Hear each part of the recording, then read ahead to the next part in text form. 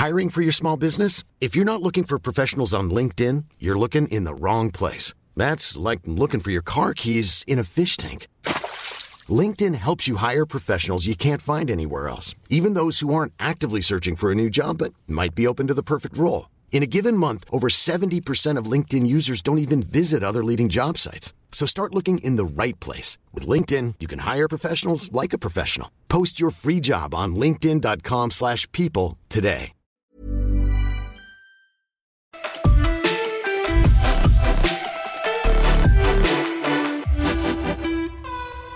Okay, welcome to a new episode of Boots, Balls and Bras with myself, Eartha Pond, and the amazing Farrah Williams. We don't have Beck Smith with us this week, who's away sunning it up in LA, but she'll be back next week with a bang for sure.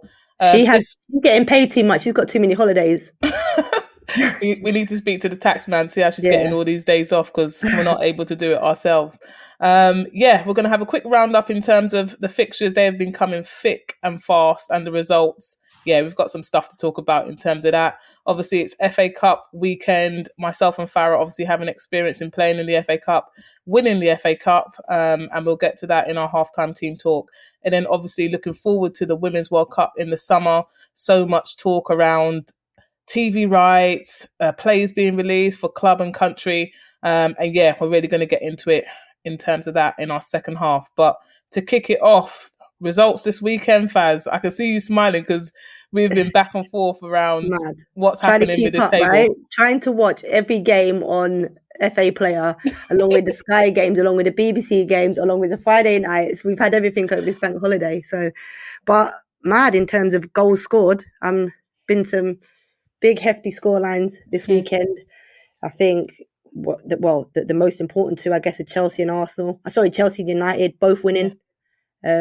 Arsenal obviously won on Friday night, big win, even though it was only 1-0. But in terms of keeping, in that top three, but I think, let's kick it off with Chelsea. 7-0 Chelsea. Obviously they got the games in hand. United are flying at the top of the league, points on the board, goal difference is much better.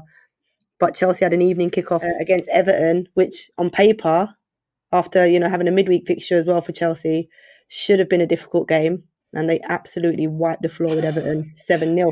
You know what, Earth, right? I've been watching Everton this year and I listen to people talk about Everton and they're like, Everton have improved under their new coach. They've got an identity, blah, blah, blah. Their identity is possession-based football, right? Really negative-based possession football in their own half, centrally to play. So they play quite central with their possession. It's sideways and backwards passes most often. And if you watch the Chelsea-Everton game, Chelsea pounced on it. They pounced on it with their press, they nicked balls, and they were aggressive, and Everton didn't know what to do with it, and they just couldn't get out. And I think from that, and obviously us both playing for Everton before, that's not something that Everton's ever done. It's never been their identity. It's never been the way they wanted to play. They're always a team who sort of goes out there, attacks teams, and kind of adjusts as the game goes on. So I don't know. I'm looking in terms of the characters within the team. Like, who do you say that? Who do you draw upon? In the Everton team, there's no one that I would look at and go, they've got a bit about them. Literally no one in there.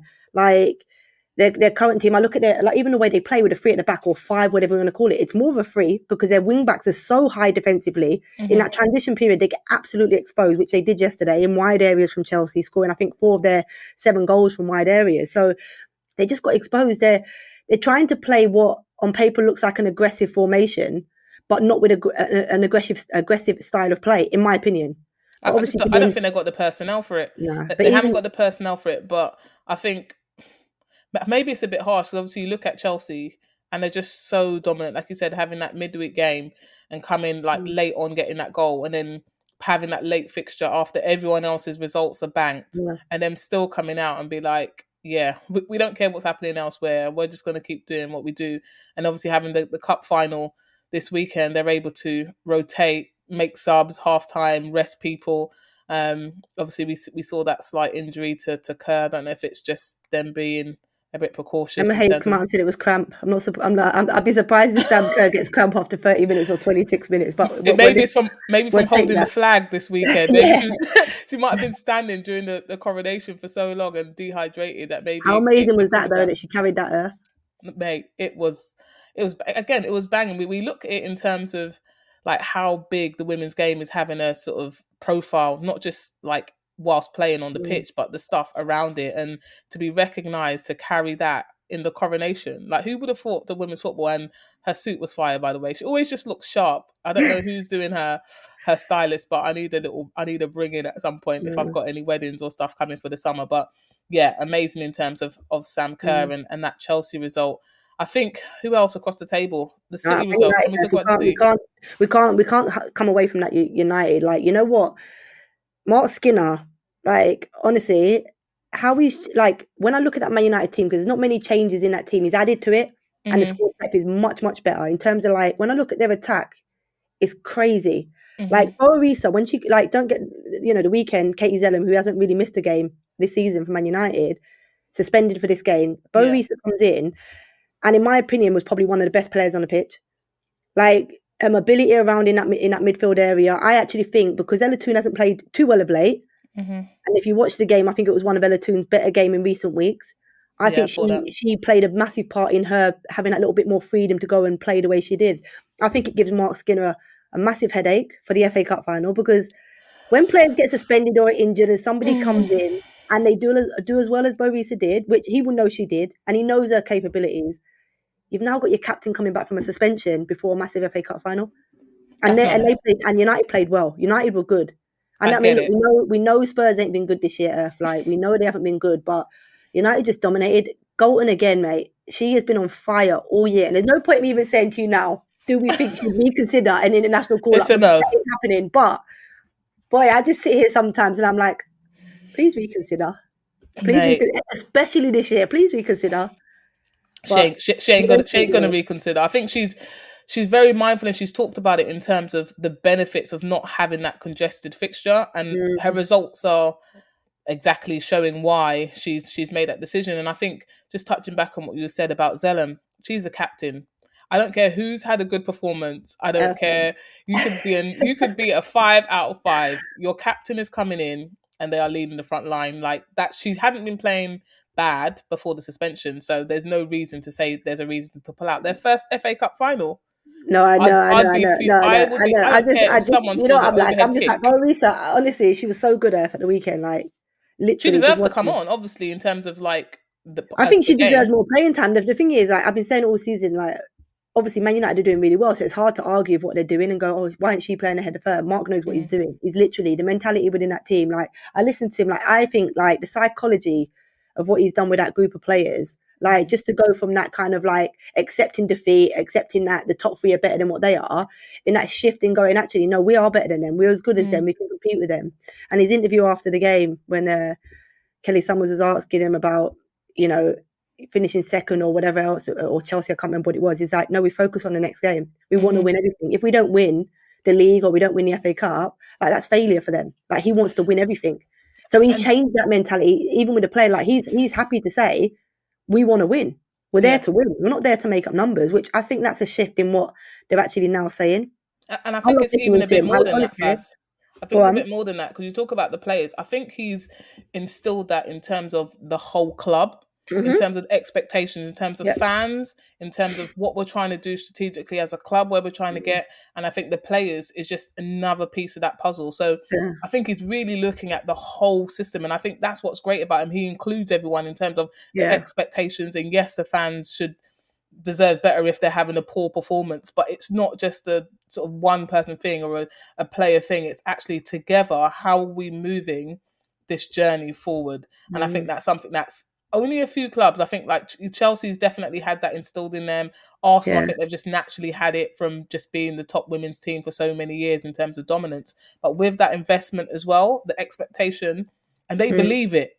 Like, they believe it. When you match them up, player for player, against any other team, they can compete on their day, on the bench, on the pitch. So I think it's really, really exciting, and I'm just excited to see where we're going. I think we've got one horse that's dropped out the race potentially. City. What are you saying that? Oh, mate. But mad. You know what? Because I actually thought they were that dark horse, that sneaking up. I said it the other day, midweek, at the Liverpool-Chelsea game. I'm like, this City, no one ain't talking about them. I mean, don't get me wrong. Beginning of the season, I said they'd finish 4th, so I'm on track with my predictions. But you know what, Earth? Watching it, it's mad because Liverpool-Chelsea midweek, Liverpool obviously coming back off the back of a 4-0 defeat to Leicester on the weekend. Beattie was fuming with them. So Matt Beard obviously had a few home truths, I guess, in their analysis on the Monday before then travelling down on the Tuesday. Made a few adjustments and actually formation changing his approach to games, because literally Van der Senden and even Tashtawi, who isn't known for pressing, they were pressing that Chelsea backline. They did exactly the same yesterday to Manchester City. Yeah. And in doing that, City made a mistake for the opening goal. So they're already on a back foot. So they already conceded. Coombsy Ellie Robot played it in centrally to Coombsy. She gets pressed. She bounces it back. It's played short. Tashtawi pounces on it. So I think Liverpool's approach to the game with that high press, I think, is kind of not rattled. That's probably the wrong word. But probably I don't think that Chelsea nor City would have expected it from them, given how they've played most of the season. So they got their early goal. And then, look, although City dominated, as they always do, possession and chances, in terms of chances, they had a lot of attempts at goal, but only 3 on target. Yeah. They had about 17 shots at goal, 3 on target. So Liverpool had more on target, and probably, I mean, look, they were clinical, Liverpool. And they'll be disappointed. Points, but yeah, Liverpool, Man City will come away from that literally kicking themselves. Literally. And that's the thing. It wasn't they were played off the park. They were just so sloppy in the game, and they know it's an opportunity missed. And for a team like that, who, like you said, have that drive and motivation and have so many winners within their team, they're going to look back at that game, as well as others where they drop points, but this one in particular, and be like, that's something that we've definitely gifted in terms of Liverpool. But I think, like you said, Liverpool's definitely regrouped. And like we talk about, they're the team that's just come up last season. So they're looking to consolidate in terms of what their style of play, getting their identity. And knowing Matt Beard, he's looking about what's his squad looking like for next season, and recruitment, and proving that this is a team where he wants players to come in. So it's not just about what they're doing now. That's secured. It's about actually, we should have some expectations about what we do as a team. We are Liverpool Football Club. Great. No, I reckon that you're right. That comes with that. I already know that from playing under him at Liverpool. He's already searching for new ins in the summer. And then obviously I would imagine there'll be some outs. Of some of the group that is already there. So that's an interesting one. You know what, Earth? I do want to talk about Villa, the relegation. Brighton against West Ham, big game. And obviously Reading Villa, 5-0 Aston Villa. My team's on the way down, man. You were like they were going to win. Eartha, I promise you, in the games that we played against Villa in the past, right, when Villa have been in better form than Reading have always found a way to make it ugly for Villa, difficult for Villa. They certainly didn't do that yesterday or Sunday, whenever it was. They didn't do that. And Villa absolutely dominated. Rach Daly, mate. It's the assassin, Rach Daly, isn't it? Your favourite striker. Every team at the minute. Your favourite striker with her one-touch finishing is just honestly, not giving people a time of day to even. She ain't even giving people a sniff, Eartha. She's not even giving defenders half a chance to get near her. Everything that comes in the box, she's taking off one touch and it's going in the back of the net. Even her opening goal, she was lunging for it. It hits her and it rolls into the bottom corner. Like anything she touches now is hitting the back of the net. But I think it's her movement, like her movement's so sharp to get into areas, and she's thinking, I need to get there and hit off one. When she takes more than 1 or 2 touches in an area, she rarely scores. Yeah. I'm saying rarely because obviously she scored a couple like that, but most of her goals, 1 touch, and the girl's on fire. Yeah. But Reading, now going down, man. Oh, gosh, don't say that. Well, there's 2 things. I think if we touch back quickly on Daly, everyone talks quite highly of her, from players to coaches.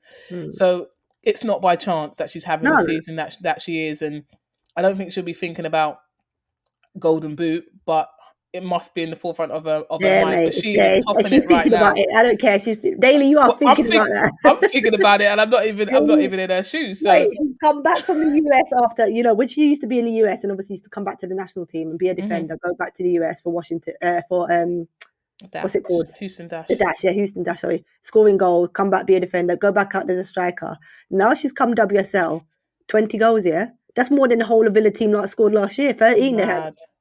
Mad. It's crazy. But Brighton, let's move quickly on. Brighton, their hopes of survival with that 3 points over West Ham, big. Their new signing, Melissa, is showing up every week, right? Oh my days. Yeah, they're doing well. I think if there's a team it's the first game they haven't conceded a goal in all season. True. So she's tightening them up for sure. As a basic, yeah. In terms of we've got to do the simple things right. She spoke about that, didn't she? Being aggressive in both halves, defensively and in attack, and being clinical, which they were, because there wasn't much in the game. And to be honest, they've got players who can turn it on. So it's not like their squad's really depleted. Actually, if they get that bit right and keep the ball in front and defend well, I can see out of all the teams in the relegation battle, I think they are the ones who are looking more secure. I think not just in terms of what they're doing on the pitch, but in terms of the governance, in terms of what's happening behind the scenes. They look like they've got that infrastructure in order to kick on, and they're planning looking forward. You touched on Reading. There's that double header that they've got with Spurs. I think it's the first time the men's team are playing, and then the women's team are playing after that. But if Spurs don't pick up those 3 points, they're in the If Reading win there, that's like whew. Yeah, who knows? But I goal difference. It's only got a goal difference, though, isn't it? They've still got a better goal difference, so that might save them. But they've got Reading have got 3 games remaining. Spurs have got 2. They've got both fighting for relegation. They've got Reading, and then they've got last game of the season. They got West Ham. So they're 2 big games for Spurs in terms of the relegation. But Reading, the fixtures obviously Spurs. I can't remember the other one, and then they got Chelsea. I can't remember the second to last but the goal difference is much more dominant. Yeah, no, I know. But if they pick up, I think Reading have got 2 winnable games as in. Well, they would think that within their group, but they're just look as if they're just low in confidence. But mate, before we go, I know Leicester seems to have pulled themselves away a little bit from the relegation, but Arsenal, did you see Frida Marnin's goal? Oh, they won 1-0, obviously against Leicester on Friday night, but the goal, oh my God, she's been on fire this season. She's been considering they started the season without her. She worked her way into that squad, into the starting 11. And since then, she's been a key figure. Both in Europe and domestically. So it's not a thing where like she's having this, she's just showing up here and there. She's been really consistent. I think because there's so many other big names, she obviously just kind of sometimes goes under the radar. But her goals, the quality of her goals, they're not tap-ins. Let's just say that. Katie will be thanking her anyway after that penalty miss. When I see Katie, what was she missing it for? Mate, Katie's technique, she should not be missing. I'm like, come on, man, this girl, I love her. She's so techie, and then you do the penalty like that. But then, the keeper already dived that way before she struck the ball. Mate, and I was thinking, I'm not trying to give the tricks away, but I thought she should have just tucked it away in the other corner. But let's not take it away from Leicester as well. We saw Willie Kirk talk about, obviously, when he played them earlier on in the season, they lost 4-0, and he said he was quite happy with that 4-0 loss because they should have got battered by a lot more. And to lose 1-0, it shows the progress in terms of the Leicester team and how far they've come. They've done some recruitment. They've buckled up in terms of goals. The training looks like it's stepped up a gear in terms of that, what we saw at the back end of last year. And it's good for them to hopefully look forward to WSL football, fingers crossed, next season and building on that. I think that's really, really important in terms of a team like Leicester and the infrastructure in terms of where they're trying to go in terms of the women's league. I think that's it really in terms of WSL. Is there anyone else? A few more weeks. There's 3 more weekends now before the end of the season, so it's exciting both top and bottom, which we haven't had in a previous season. So that's what's exciting. I actually think the second to last week is the most important. That weekend where City play United, Arsenal play Chelsea, and Reading play Tottenham. That weekend is massive. Yeah, so looking forward to that. Last year we went to the wire. I think it might be decided just before, maybe in terms of that. So that's the end of our first half. Moving on to our halftime team talk. FA Cup. So FA Cup this weekend. Man United, Chelsea, the two. My team against your team. Should we wear Man United and Chelsea top to the game? I'm working the game for BBC, so I might have to wear it underneath my blazer or something. But yeah, for sure, I'll wear my shirt.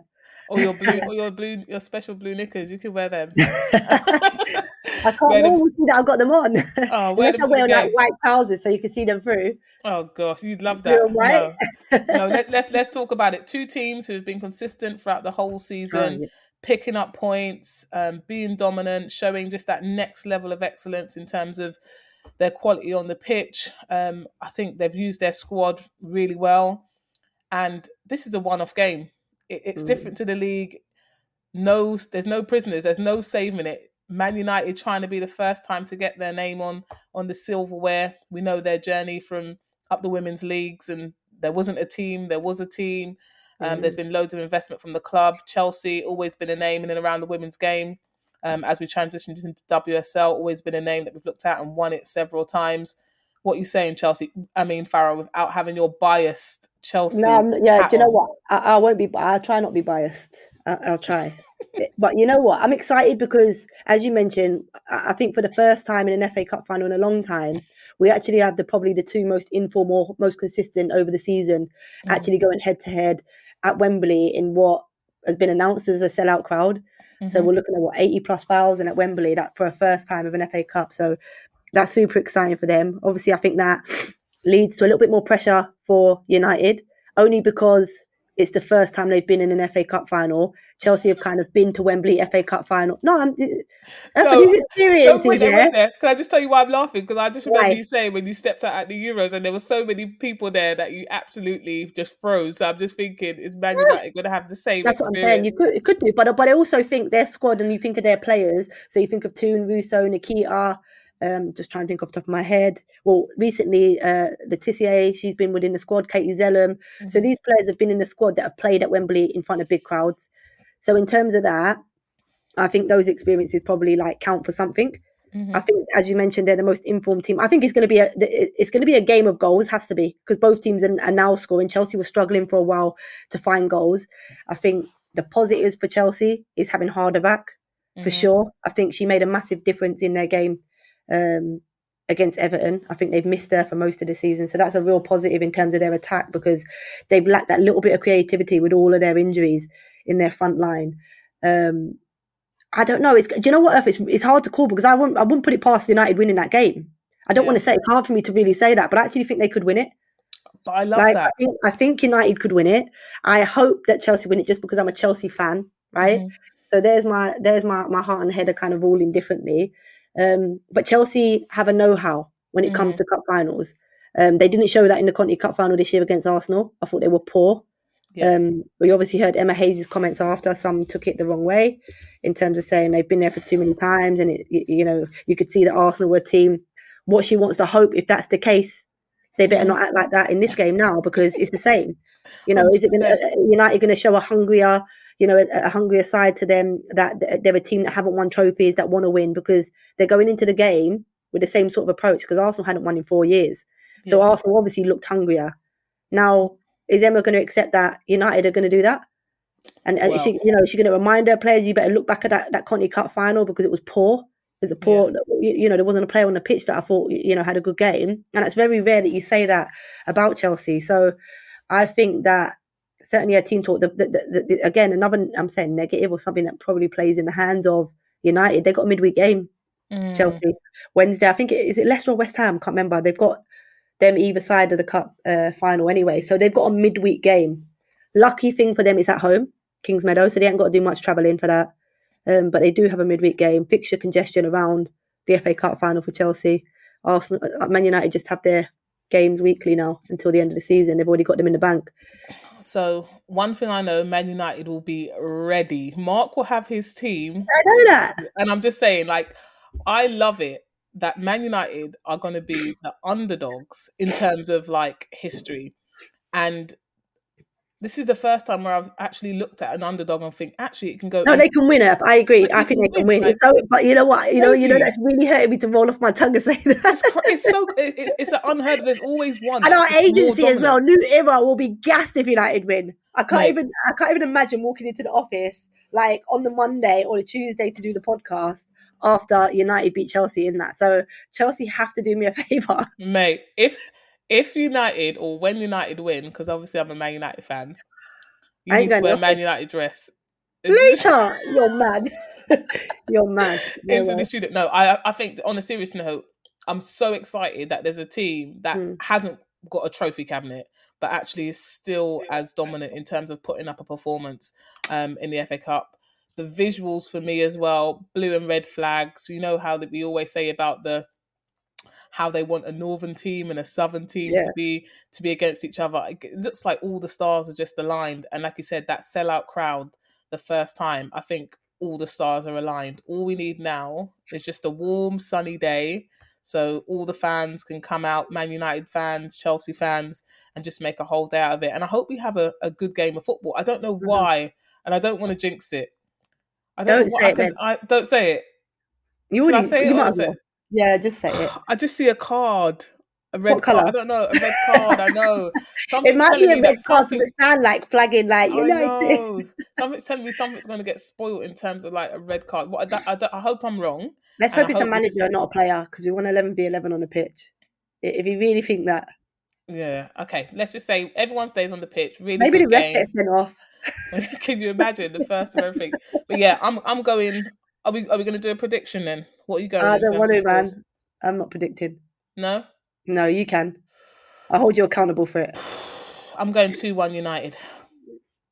Let's hope not. You're not doing a score prediction? No, Chelsea win. That's it? Yeah. Okay.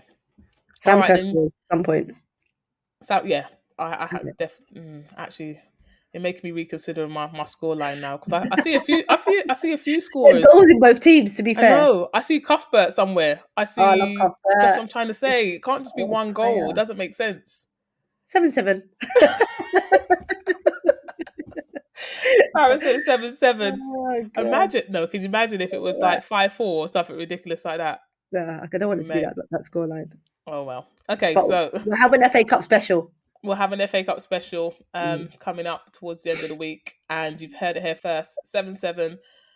Shut up. That's your prediction. Time, penalties, Man United 7-7 on pens. That's the end of our halftime team talk.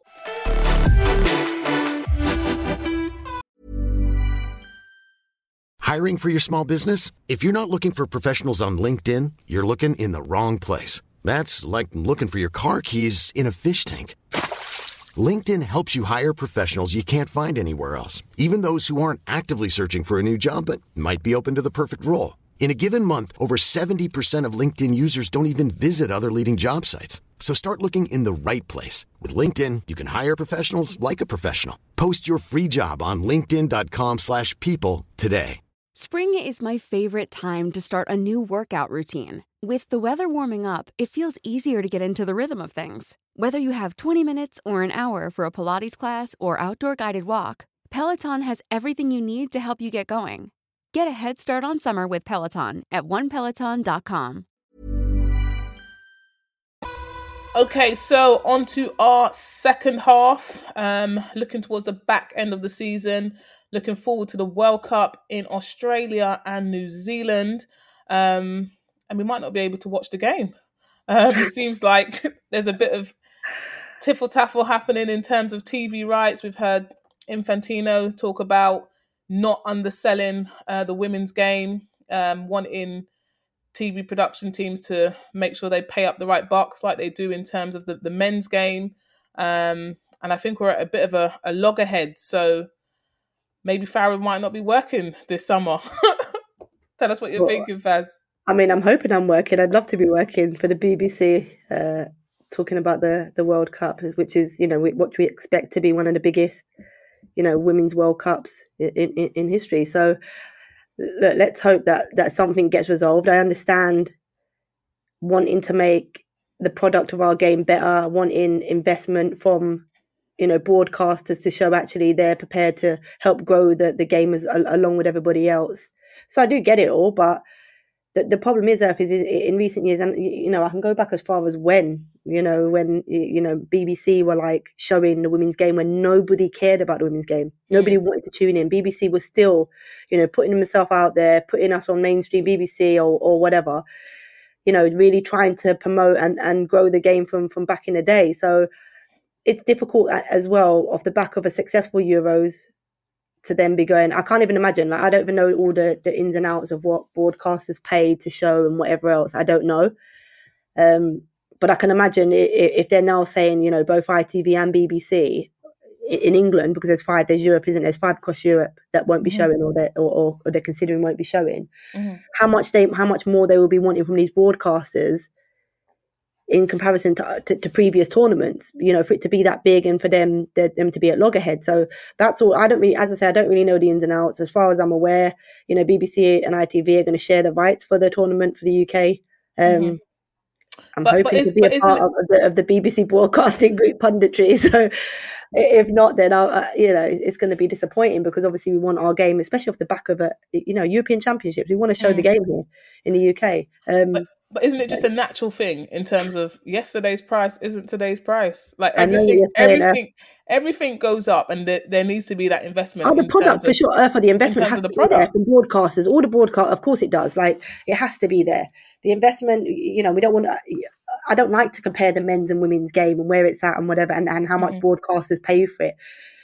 You're not going to expect the broadcasters now all of a sudden, off the back of one European Championship last year, to then go and pay what they would pay in terms of the men's broadcasting fee a year on. No, we're not saying that. I'm just saying, so obviously we want to the viewing has to be better, right? The product has to be better, and how it's delivered has to be better, for sure. Well, so I'm sure that's in terms of, like, obviously we looked at the growth in terms of viewings over the World Cup in France and then the Euros that's gone in England. So there's clearly a trajectory in terms of the demand.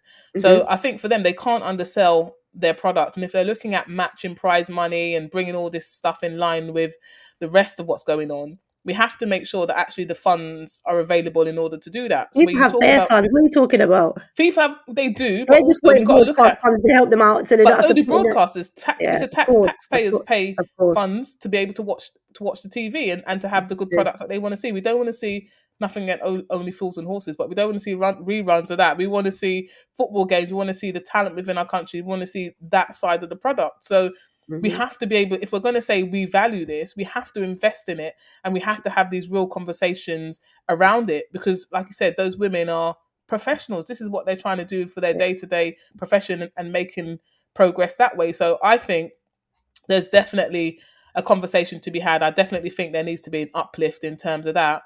But actually, if we're looking at the European Club Association's recent announcement, the players might not even be there themselves. And yeah, I think those who don't know, but there was a press release that was sent out in terms of, I guess, one of the key things they were trying to look at was the well-being of players. Their concern is, if leagues are wrapping up around May, they're not going to have enough time in terms of recovery before the competition, and then from the competition going straight into the 2023-2024 season.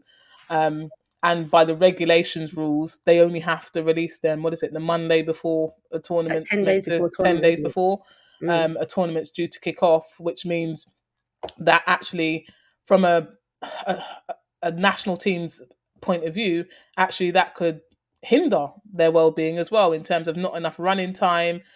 Teams have to acclimatise. They're going to have too much in terms of downtime, in terms of prepping for that major competition, which we look at the number of injuries we've had before the competition's even kicked off. Could that then incur additional injuries, because actually the demand and the load is going to be too much coming from an off season without that running with national teams?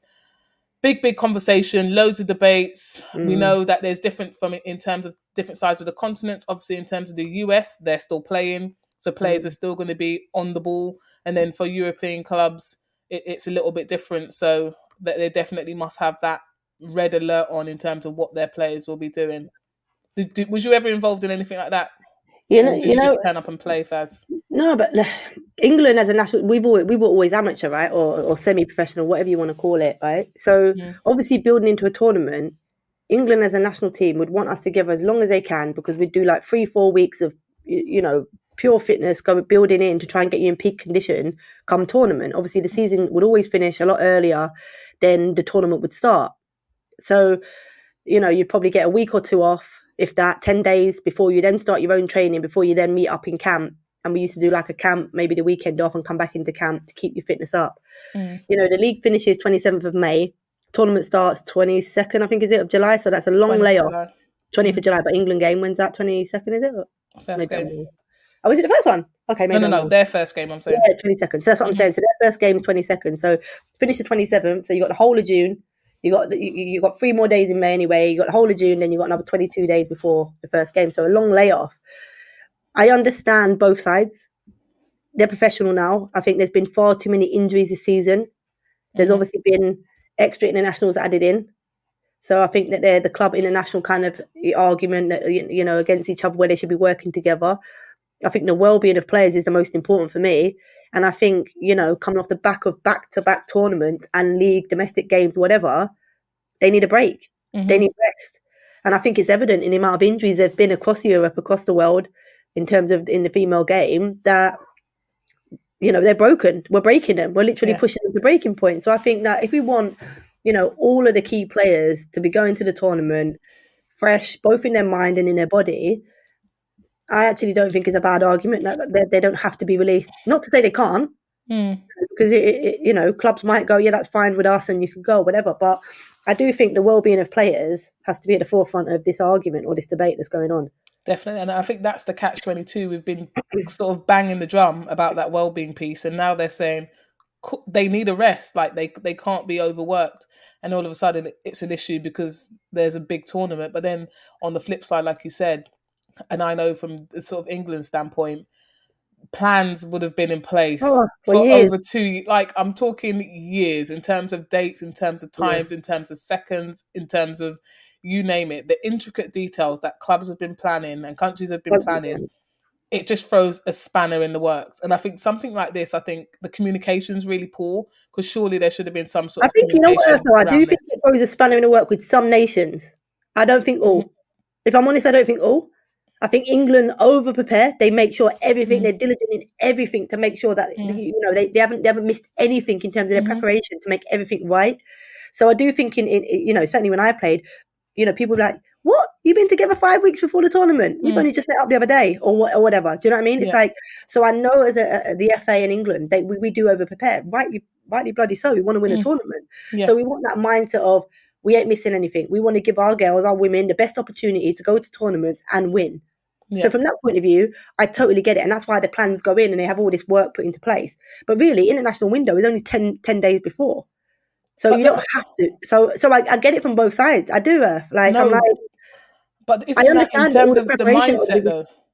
What? In terms of the mindset, we're trying to have an example of good practice. So whether you've got an investment or not, also they don't have it in place. Okay. So of course they're going to be like, but you know what? I get it, because you think, right, if the girls have too much of a layoff in terms of them rebuilding them and getting them built back up to peak condition, the timings, there's not enough time between giving them a good layoff and then actually working their body into so they can't have that much of a layoff because they can't spike like that going into a tournament, because that's also puts them at risk of like injury.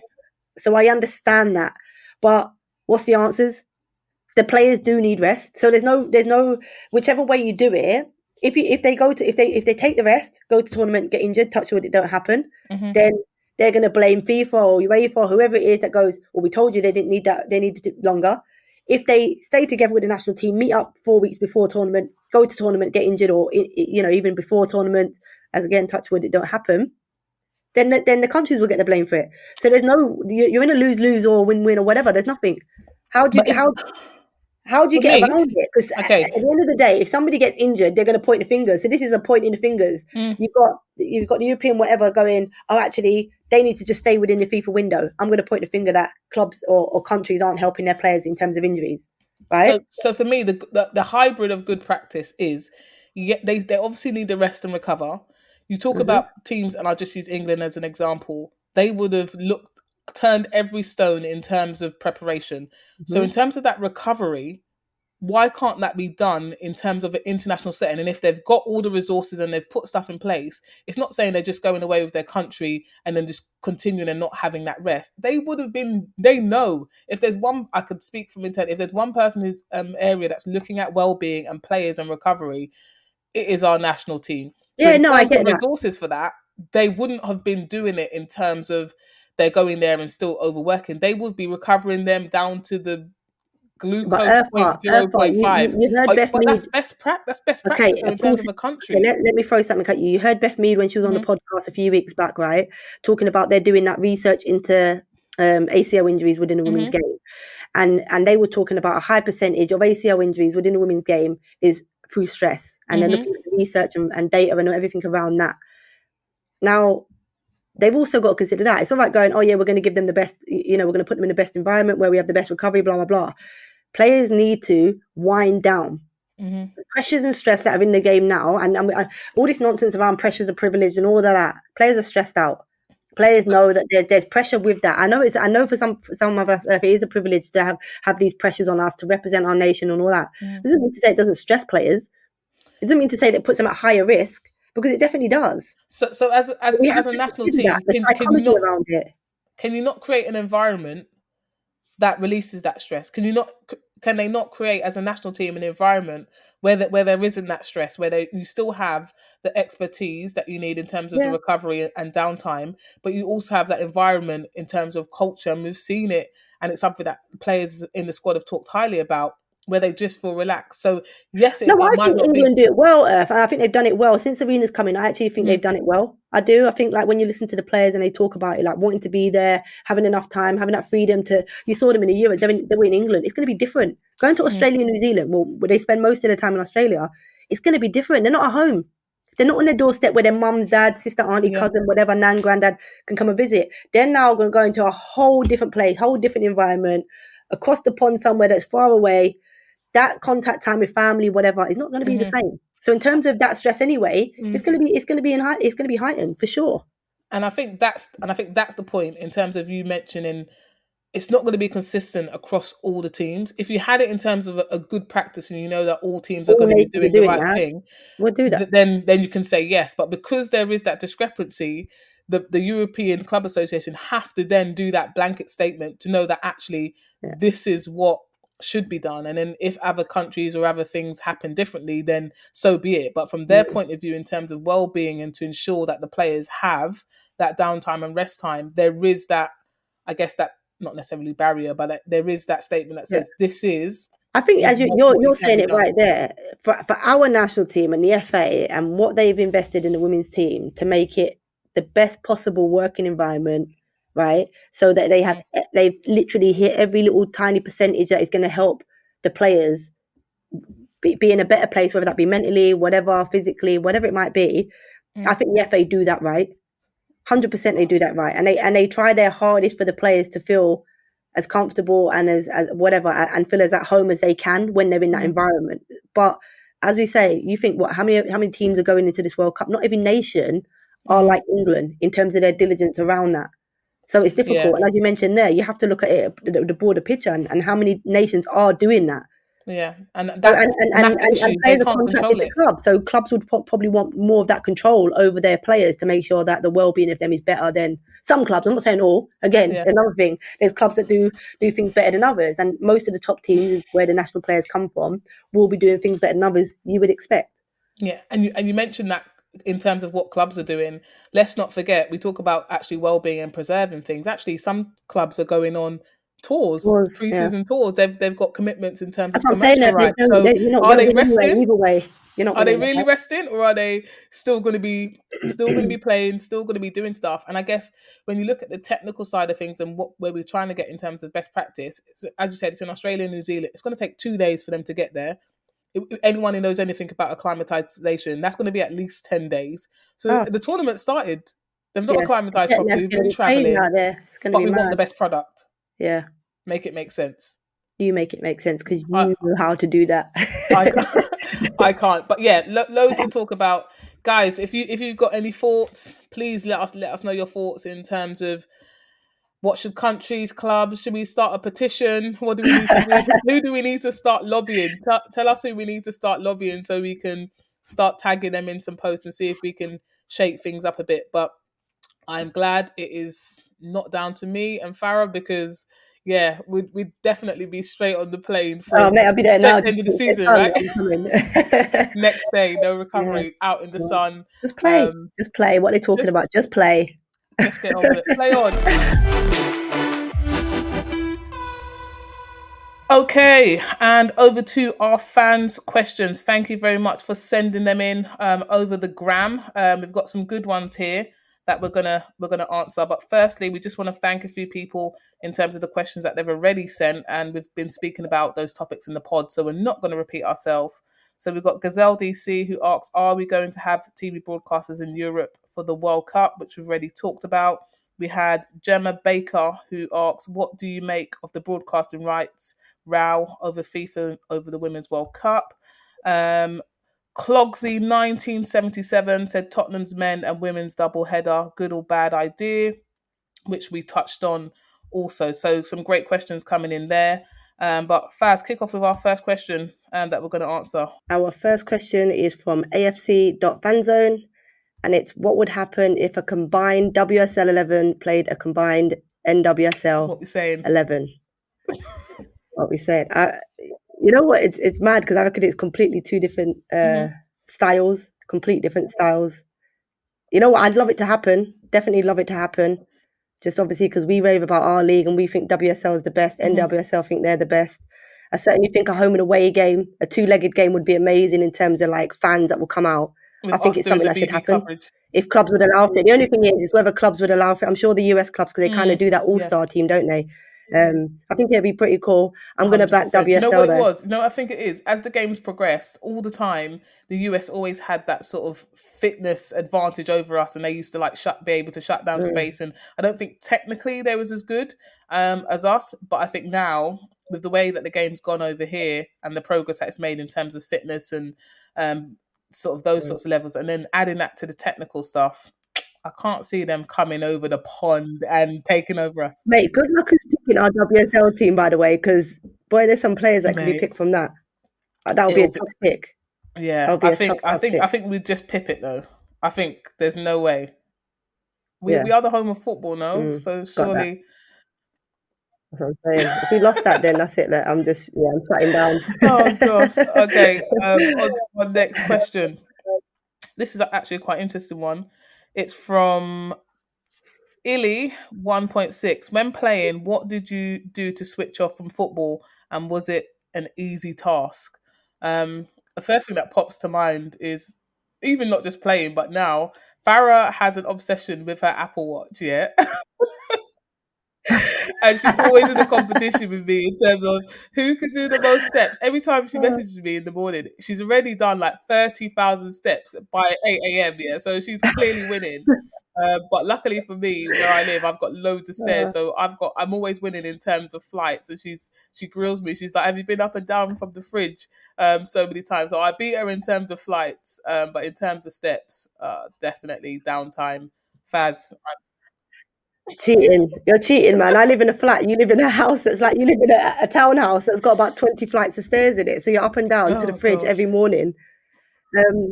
What do I do? You know what? I was going to say, when I used to play, what did I do for downtime in terms of switching off from football? I'd come home and watch football. I was obsessed with it. So I probably wasn't, and my partners would tell you that I wasn't that great of switching off from the game. I'd come home and literally watch football like an obsessive geek, but oh well. It probably helped me through my career.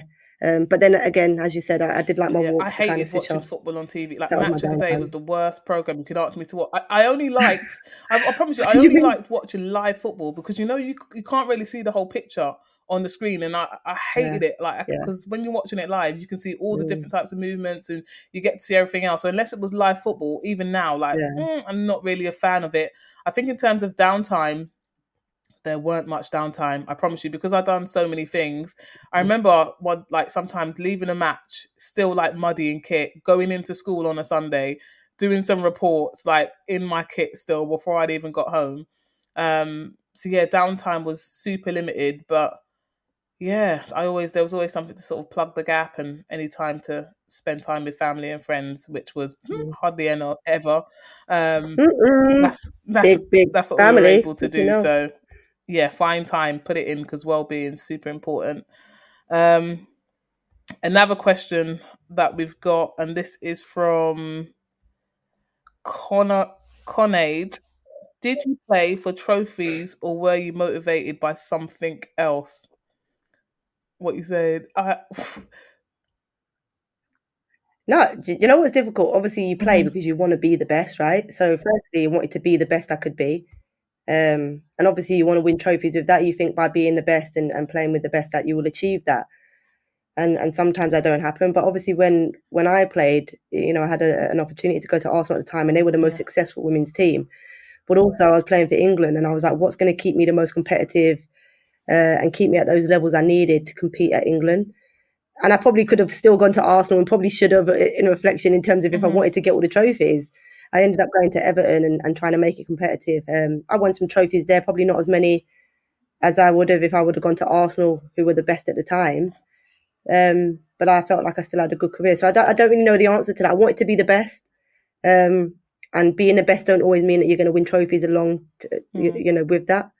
Obviously, I was certainly motivated in every competition we entered, FA Cup, League Cup at the time, and the Premier League. You wanted to win it, so it was difficult. You want to win, but sometimes you've got to accept that ain't going to happen. Charlton, we had this thing called Celebration Cup for a box of celebrations. I wanted to win everything, like any trophy, any competition, and like you said, it's a mixture of two. Again, just wanting to be the best that you can be. But let me tell you, if there's a prize, and my teammates can tell you at Charlton, I'm there. They used to say, because obviously then the broadcasting weren't great in terms of women's football, but every time there was some sort of TV or cameras, they're like, Urfa, it's a fix. How have you got player of the match again? I'm like, there's a bottle of champagne to be won here. Like, what?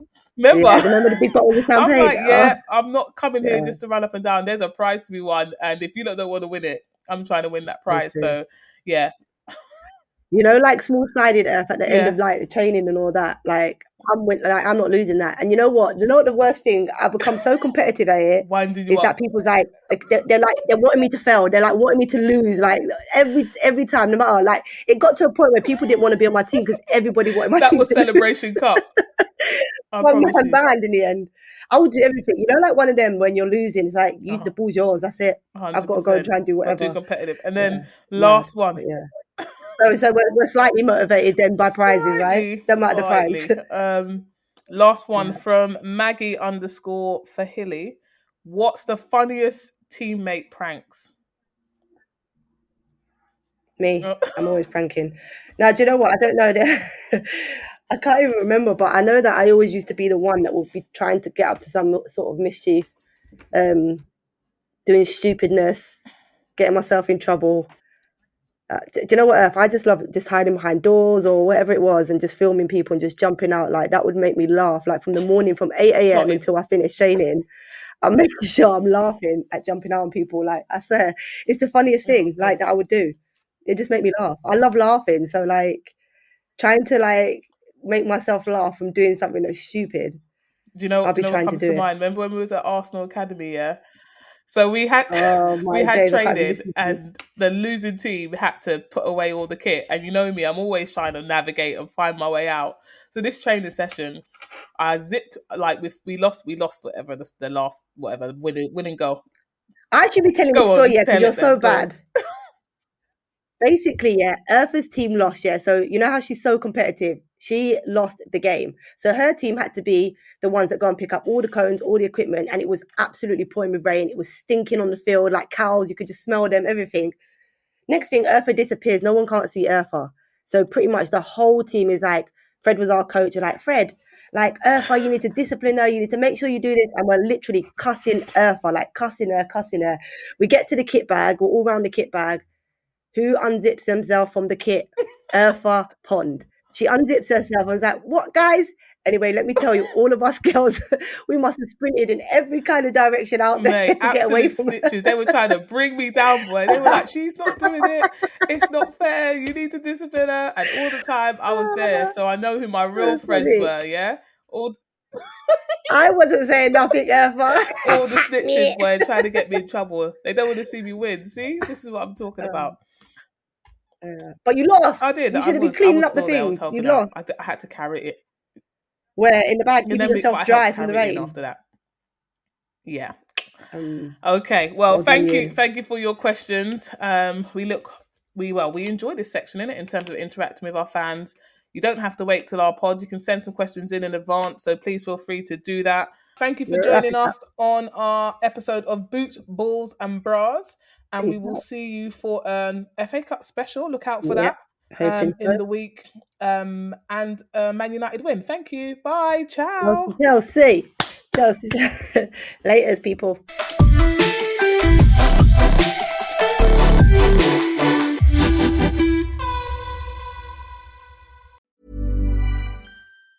Planning for your next trip? Elevate your travel style with Quince. Quince has all the jet-setting essentials you'll want for your next getaway, like European linen, premium luggage options, buttery soft Italian leather bags, and so much more. And it's all priced at 50 to 80% less than similar brands. Plus, Quince only works with factories that use safe and ethical manufacturing practices. Pack your bags with high-quality essentials you'll be wearing for vacations to come with Quince. Go to quince.com/trip for free shipping and 365-day returns.